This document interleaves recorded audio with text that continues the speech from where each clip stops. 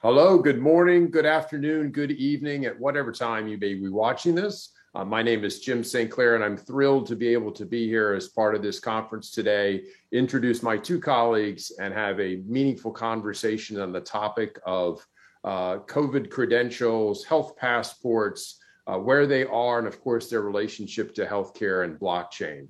I am the Executive Director of Linux Foundation Public Health, and have been active in the areas of healthcare and blockchain for several years. And I'm thrilled to be joined by two colleagues and foremost experts on the topic, Marie Wallace from IBM and Drummond Reed from Evernym. I'm going to take a minute to introduce each of them, and then we'll get into some more discussion specifically around this concept of credentials and COVID passports and its relationship to healthcare and blockchain. First of all, Marie Wallace is a senior architect at IBM Watson Health. Many of you may be familiar with the tremendous accomplishments that IBM Watson Health has made in healthcare in general, as well as many of their significant contributions specifically around blockchain, both in healthcare and in other industries. Drummond is the Chief Trust Officer for Evernym. Evernym is a major service provider in the areas of decentralized identity solutions, and it cannot be overstated how much Drummond has had an influence over the last 20 years on the underlying concepts for decentralized identity and the applications of blockchain in that area. And we'll spend a few more minutes on that as well. Marie, Drummond, welcome, and thank you very much for your participation today. Thanks, Jim. Glad to be here. Great to be here, Jim. Looking forward to it. Thank you very much. First of all, let's kind of introduce and set the scene. We're talking about this idea of health passports and COVID credentials, and we're relating it to the topic of blockchain and healthcare. In this particular discussion, and I know you've already seen some really good discussions so far about blockchain, decentralized ledgers, decentralized technology being applied to other healthcare processes. Here, we're focusing around the aspects of how to manage critical information for attesting to your COVID status, your vaccination status, while at the same time enforcing the principles of privacy and consent to share your information that many of you may be familiar with in other blockchain type applications. In particular, we're referring to something here called self-sovereign identity or decentralized identity. Self-sovereign identity is as much a philosophy as it is an architecture, and it believes in the concepts that the individual has the sovereignty, the control over their identity and aspects of their identity at all times, and set up sharing models for how their identity is used for different points of verification. Of course, I'm sure everyone's familiar with showing your ID card when you go into a bar and having to disclose PII, personal identifiable information. Moreover, we have to deal every day with, logging in with Facebook or logging in with Google, which serve as really centralized management authorities for your identity. In moving into this world of decentralized identity, you're empowered with technical capability to manage attributes of your identity. And the underlying controls behind that, certainly the most mature underlying control frameworks, are built around decentralized identity using blockchain technology. Specifically to healthcare, there are several companies, several initiatives, and several programs that are looking for how decentralized identity helps put you in charge of your electronic health data and then be able to manage privacy and consent to share that data. And obviously for today's discussion, we're focused on the very hot topic concerning vaccination passports, COVID credentials, and the like. And I'd like to turn it over to Drummond for just a minute. Drummond, you and I, of course, are very active, as well as Marie, in the Trust Over IP Foundation. Could you speak just a couple minutes at a very high level around Trust Over IP and the framework there, and then we can steer it into COVID credentials? Sure, Jim. The Trust Over IP Foundation started about 18 months ago, IBM was a founding member. There were, I think, 27 organizations when we started. We've now got 10 times that number of members. That's how strong the interest is in decentralized identity, what we call decentralized digital trust infrastructure. And it's built around a concept we call the Trust Over IP stack, which is is really, fairly straightforward to describe. It's a 4-layer stack of the protocols needed to have very strongly cryptographically verifiable digital credentials that we can use for every aspect of establishing trust online. And Jim, you used the term self-sovereign identity. That's used a lot within the space. That tends to make it sound like you're talking about identity for people. Absolutely, we're talking about identity for people, but with trust over IP and the stack, we're talking about decentralized digital trust infrastructure for everything you need to interact with. So it's absolutely identity and credentials for organizations and departments and everything within an organization, but also for digital things of all kinds, IoT devices, medical devices, but also digital twins of anything else that needs to be tracked and have verifiable attributes about it, such as products and services. So all of this, of course, when you're talking about sensitive data involving individuals or their medical history, or the healthcare providers, the doctors and hospitals, all the information that's flowing through their systems. If you want to have that information all to be cryptographically verifiable, to have it so the provenance of the data can be tracked, and the rights to the data can be very clear wherever it is, that's what we're building the stack for. It is layer 1 is what we call cryptographic public utilities, blockchains. We'll probably talk about several examples. IBM's been building one. Marie can tell you about that. The second layer is the digital wallets and what we call the agents that work with those digital wallets, whether they're all the way out on a mobile device or they're in the cloud. But the digital wallets that store the keys needed to cryptographically digitally sign the messages and the data being exchanged. The third layer is where we have the digital credentials, what we call the trust triangle of issuers of digital credentials, holders in the wallets, just like we hold physical credentials in our wallets here like this, and then what we call the verifiers that make requests of, can you prove the following information from a digital wallet? That bar scene that you talked about with a digital credential, you would literally like scan a barcode with your phone, entering a bar, and the only information you need to prove is that you're over the legal drinking age in that state or jurisdiction, and that's all that they would need to know and all that they would find out. And of course, it'd be a very, very fast and very, very highly secure process. And the fourth layer is what we call the application layer, and where you can build entire digital trust ecosystems based on verifiable credentials exchanged between all of the participants, and that's where we're seeing a lot of focus. And I know we'll talk more, Jim, about the whole digital trust ecosystem project we did around the Good Health Pass. Mm-hmm. Absolutely, that's a fantastic overview, and I think it. One of the things that resonated with me is, if you look in the context of HIPAA, the Health Information Portability and Accountability Act, I think what you're really suggesting, Drummond, is the ability to assign those principles of privacy and consent sharing with health data, no matter where it may be in the organization. And especially, you mentioned provenance, how that provenance can be back associated again with the patient who owns that data and for whom that data is reflecting. Absolutely. The last point I should make about the Trust OMP stack is, yes, it's 4 layers, classic protocol stack for technology. And the other half of the stack is governance. How do you have an associated governance framework for being able to trust the technology and the participants you're dealing with at each of the 4 layers? And when we talk about utility governance at layer 1, wallet and agent governance frameworks for certifying wallets and agents at layer 2, credential governance frameworks, just like the governance frameworks that cover the credit cards that we use every day on the MasterCard and Visa networks. And then layer 4, ecosystem governance frameworks. And that's where we really get to things like COVID credentials. As you know, there's an entire initiative called the COVID Credentials Initiative as part of Linux Foundation Public Health. And that started literally about 30 days after the COVID crisis hit.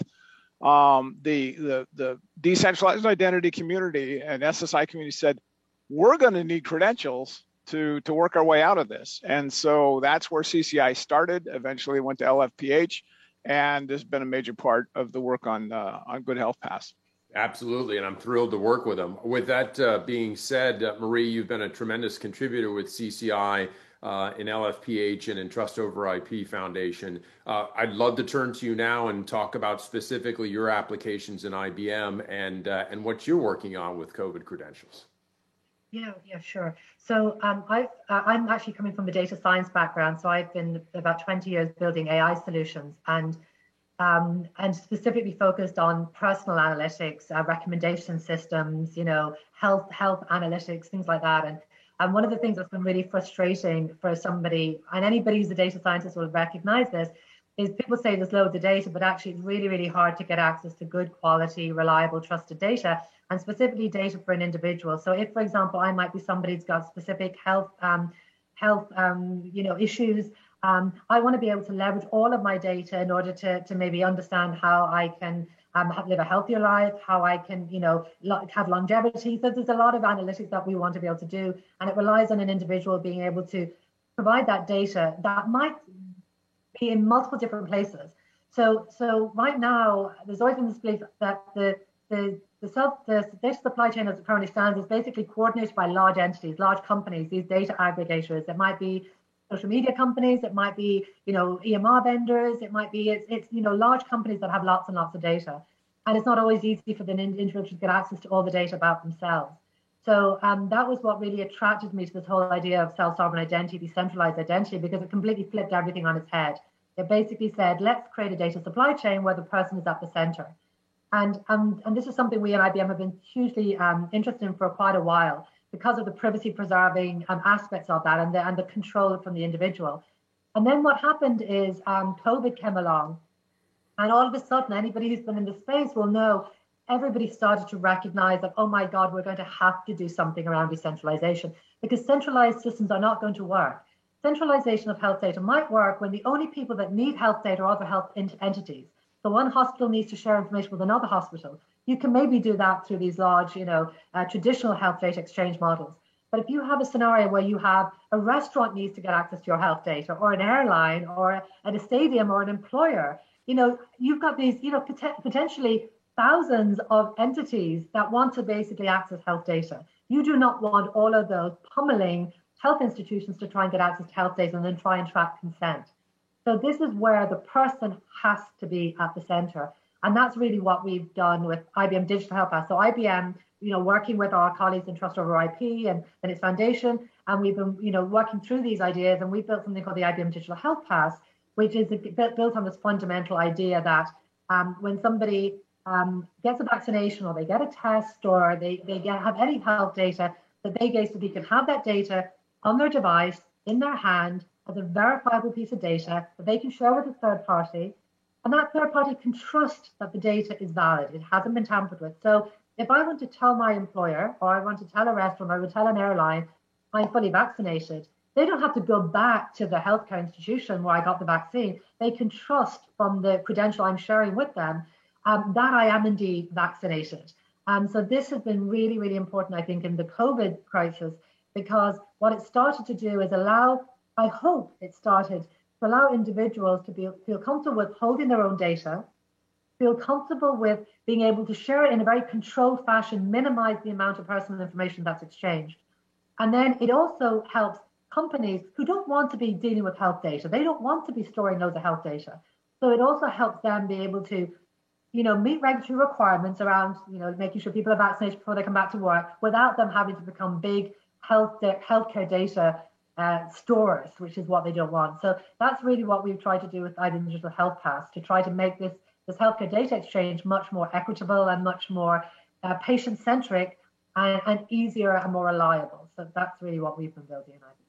Fantastic. I want to key in on two things that you mentioned. Number one, the idea that you can trust the data I'm giving you. Again, that concept of provenance that Drummond was referring to, that this data is cryptographically verifiable. And at the same time, the second concept that I control the data that I'm sharing. So you have both the ability to enforce your privacy and consent while at the same time, when you do share data and maybe only one element of data, like, yes, I've had a vaccine, or no, I haven't, and no other details beyond that, it's in a method that can be trusted cryptographically and verifiably. Drummond, in thinking about that concept, that relates to what I've read before about privacy by design. And I know you've spent time with Dr. Ann Cavoukian talking about it. Could you give just some highlights of privacy by design and how that kind of fits into this concepts of control and sharing for data? I'd love to. It's one of my favorite topics in the whole space.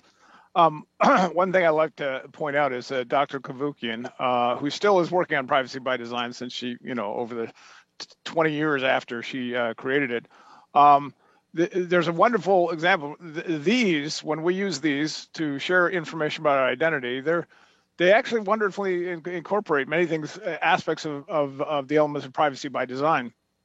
First of all, I'm at the center. I only put credentials in this wallet that I agree to put in here, that I qualify for, and then I make the decision about when I share it with someplace else. I keep this information with me. I protect it. I'm the one who gates access to it. And so I'm confident that it remains confidential and in my possession. What we are doing with, decentralized identity and self-sovereign identity is we're saying, okay, that's wonderful, but I can't share that online. I can't do that remotely. I can't prove to someone. I can't do a video conference and, show this. So I need to be able to do it with a digital device. And that's what requires, and as soon as you put the data into a digital form, it becomes, as with all other things, digital. Anytime you share it, you're sharing a complete copy of it instantly. It'd be like every time I showed a driver's license, the bar was taking not just a copy of it, and you've probably seen that before. They want us to stick in the copy machine. I don't allow any bar to do that. But imagine if they actually got a direct copy of your credential that just went to the bar in, the bouncer's hand, right?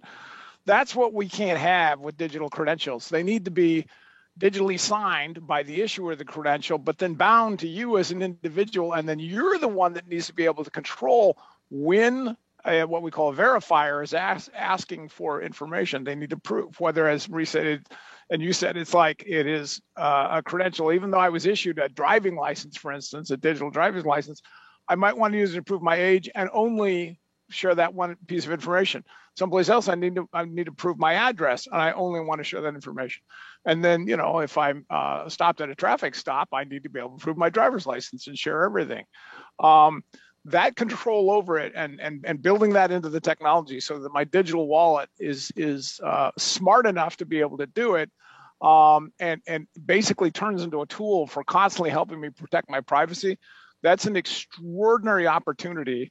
And I like to share that when we sat down a few months ago, Ann and I were on a panel together, and she said, Drummond, I want to learn a lot more about this. I had 3 follow-up sessions with her, by the end of which she said, this is how we're going to do privacy by design at internet scale.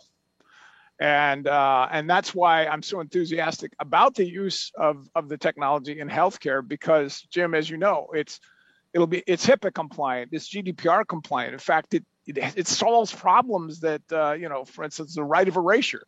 How do they know it's you when you're wanting to ask for data to be erased? With this technology, you can actually digitally sign the request to say, yep, you knew it was me. I signed the data to begin with, and now here I am saying this is what I want, erased. So we're very enthusiastic about what it can do to revive privacy on the internet and certainly in healthcare. That's fantastic. And just to kind of reemphasize that, then the underlying technology for being able to facilitate that architecture is blockchain. And I think, Marie, I think that you're familiar with the blockchain side from IBM. Obviously, Drummond and I have worked a bit with the Hyperledger Foundation and other organizations that promote blockchain standards. Could you comment a bit just on the IBM architecture and how you leverage your expertise in blockchain for that solution? Yeah, so what we fundamentally did is while we adopted the basic principles and the design and the philosophy and the architecture of trust over IP, we and IBM, obviously we have Hyperledger Fabric, and we use this for a lot of enterprise use cases. So it kind of made a lot of sense for us to basically leverage Hyperledger Fabric. So instead of using Hyperledger Indy as an example. But what we wanted to do is to ensure that it can participate in the identity ecosystem the same as any other ledger. So what we've been doing over the last year or so is we've been adding some capabilities, like the universal DID resolution, for example, to Hyperledger Fabric. We've released our DID resolver for the IBM Digital Health Pass and the ledger that we're standing up for all the credentials that our ecosystem issues. So we very much believe that there's not going to be one single ledger, and in fact we work with a number of different partners who are using multiple different ledgers and ledger technologies. I think it's to the point Drummond made earlier. It's about these layers of the network. There's never going to be a single ledger underneath, but what we want to try to do is make sure that we're interoperable across the ledgers, and that's kind of what our position has really been. We want to ensure that we're as interoperable as possible, and not just with multiple ledgers, but also maybe non-blockchain technology. So for example, there are self-sovereign solutions out there that maybe don't necessarily leverage blockchain under the covers. And from our standpoint, we want to be interoperable with everybody. So I think really it's a case of, to me, the most important thing on a personal level is have the right philosophy. To John's point about privacy by design. There's a fundamental philosophy around decentralized identity and an architecture. And sometimes I hear people talk about it, and they use the word, but the architecture is completely different. So I think for us, it's first and foremost understanding how this is supposed to work, the self-sovereign nature of it, and that no PII is on the blockchain, as an example, is one of the basic premises. Those are the fundamental things that have to always happen. And then exactly what type of blockchain technology you use is a personal choice. Fantastic, well said. And I'd like to go back and focus a minute more on that topic of governance, that the highest level of the TOIP framework that Drummond was talking about. Obviously, when we're getting into this discussion around COVID credentials, governance is a huge issue. And to your point about philosophy, again, being in a travel environment, trying to manage worldwide travel and travel requirements, understanding proof of health as being part of that, but not wanting to share health data with your travel agent or with your airline, and of course your airline not wanting your personal health data. So building a governance framework that helps control that and leverage the technology that both of you and I have been talking about, and the principles of blockchain there. In CCI, and obviously together in our work in the Good Health Pass Collaborative, Marie, I would love to get your perspective a bit from sitting in Dublin on how the EU is working with this. And of course, then we can talk a bit about Drummond and Evernym and IATA and their perspective internationally too. You've been very active, Marie, in the EU with some of these conversations and how to work with this data. Anything you would share on that topic would be great.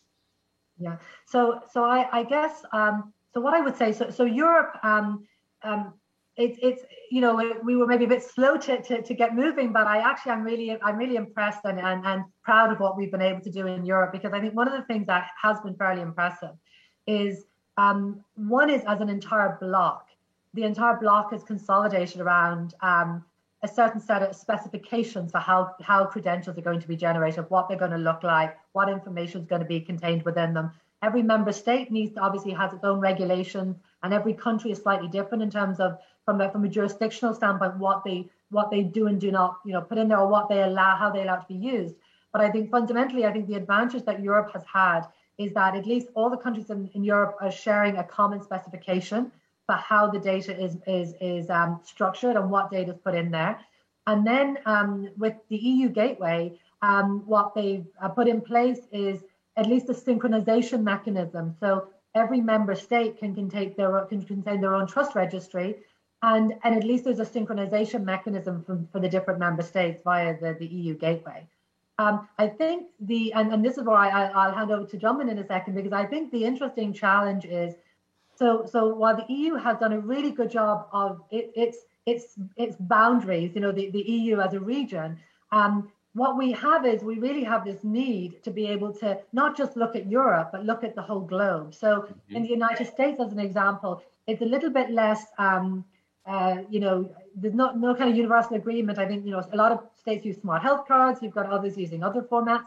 But at least I think that the challenge I see we have right now in Europe is we're doing really well. We can travel easily within the States. It's very easy to verify.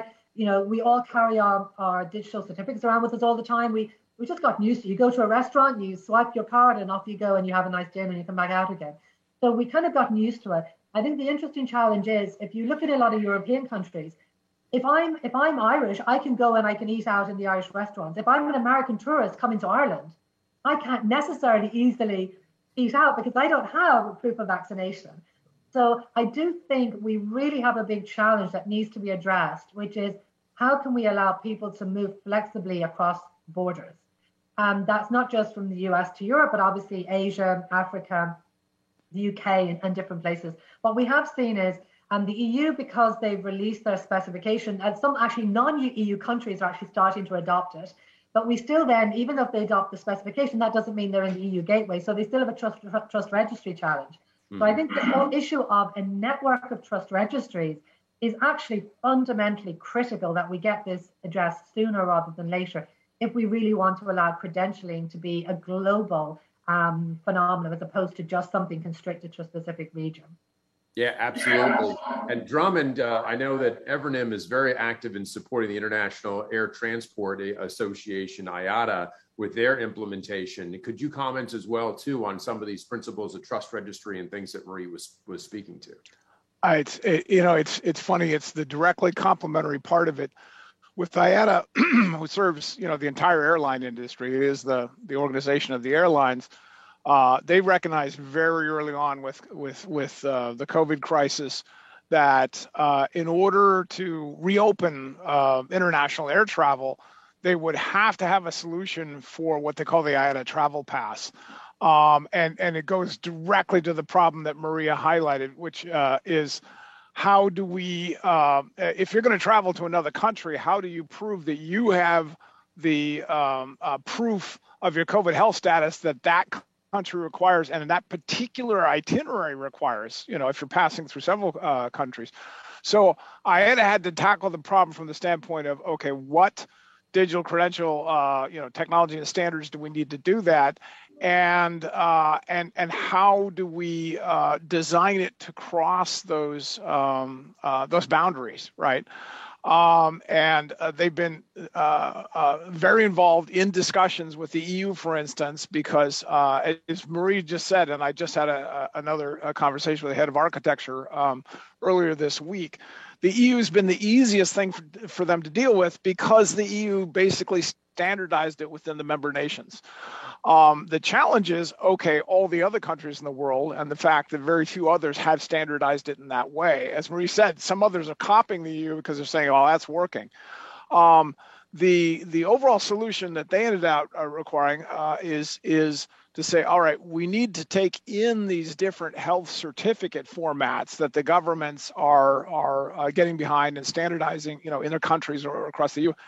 But we then need to, for interoperability and data minimization, we need to be able to verify those and then turn around and issue what they call an IATA Travel Pass.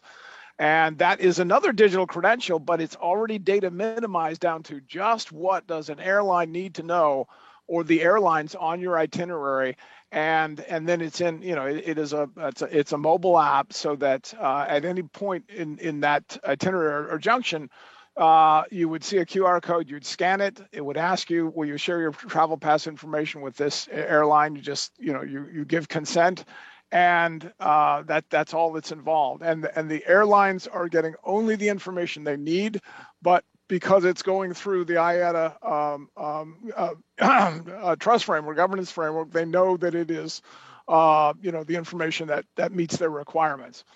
And so to highlight the same problem Marie did, IATA, to make that work, operates their own trust registry. And that term, when you hear the term trust registry, what it means is the issuers of the credentials are registered with the trust registry, so that when the holder of the credential presents it to a verifier, the verifiers, they can verify the digital signature based on the information. They basically look up the public key on a blockchain. But how do they know that issuer is authorized? How do they know it's a lab that actually is supposed to issue credentials here in Washington State, where I live in the United States.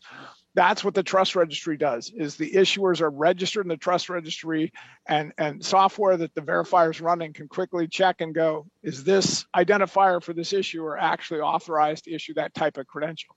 As Marie said, there's we did the work at the Good Health Pass Collaborative to say this is how it needs to work on an interoperable basis. And now, Jim, as you know, at Linux Foundation Public Health, they've started the global credential COVID credential network to provide a directory of trust registries so that the software can now start to be interoperable on a global basis. And I know Marie's quite active in the GCCN effort as well. Fantastic. Great overview from you both. And I want to thank you again personally for the discussions today and highlighting this important area. I'll pass it back for 30 seconds and final thoughts, perhaps what excites you the most for next steps or where we're going into 2022. Marie? For me, I'm excited about, what's next, because obviously once people are empowered with their own data, they can have it on their device, they can share it, and they can share it in a trusted data minimizing way. What else can they do with their data? So, is there other ways that, for example, like digital prescriptions and making sure, you don't end up taking a drug that you have an allergy against, or that there's negative drug interactions, or just imagine if whenever you're, filling out prescriptions or getting a prescription, you're checking dynamically with your health record in order to ensure that that's not going to give you a negative reaction. There's an infinite number of ways we can make data work for people if people can feel free to leverage their data. And that's what I'm most excited about. Fantastic. Drummond, your thoughts? I'm super bullish on the future for digital credentials and decentralized digital trust infrastructure. When it comes to healthcare, I'm maybe the thing I'm most excited about is what Maria's talking about. When you actually make the patient the point of integration, the hub of integration of their data, and you make it as simple as it's just like using a wallet. And so you've got a smart agent there that is working on their behalf. And we didn't even get into maybe even accessing AI that's working on their behalf, right? You think about Watson. Imagine Watson working for me on my health information and all, what I just ate in the last, it's really going to be, I think, enable leaps forward in healthcare, for the planet, and to be able to be, putting together the plumbing for that. That's what gets me up every day. Absolutely. And I agree with both of you. It's a great way to leave the audience wanting a little bit more for the next discussion that we have on this. Drummond, Marie, again, as my friends, thank you very much for your time today. Thanks for a fantastic presentation. And for everyone attending Converge to Accelerate, I hope you enjoy the other sessions as well. Thank you very much and look forward to talking to you. Thank you, guys. Thank you, Jim.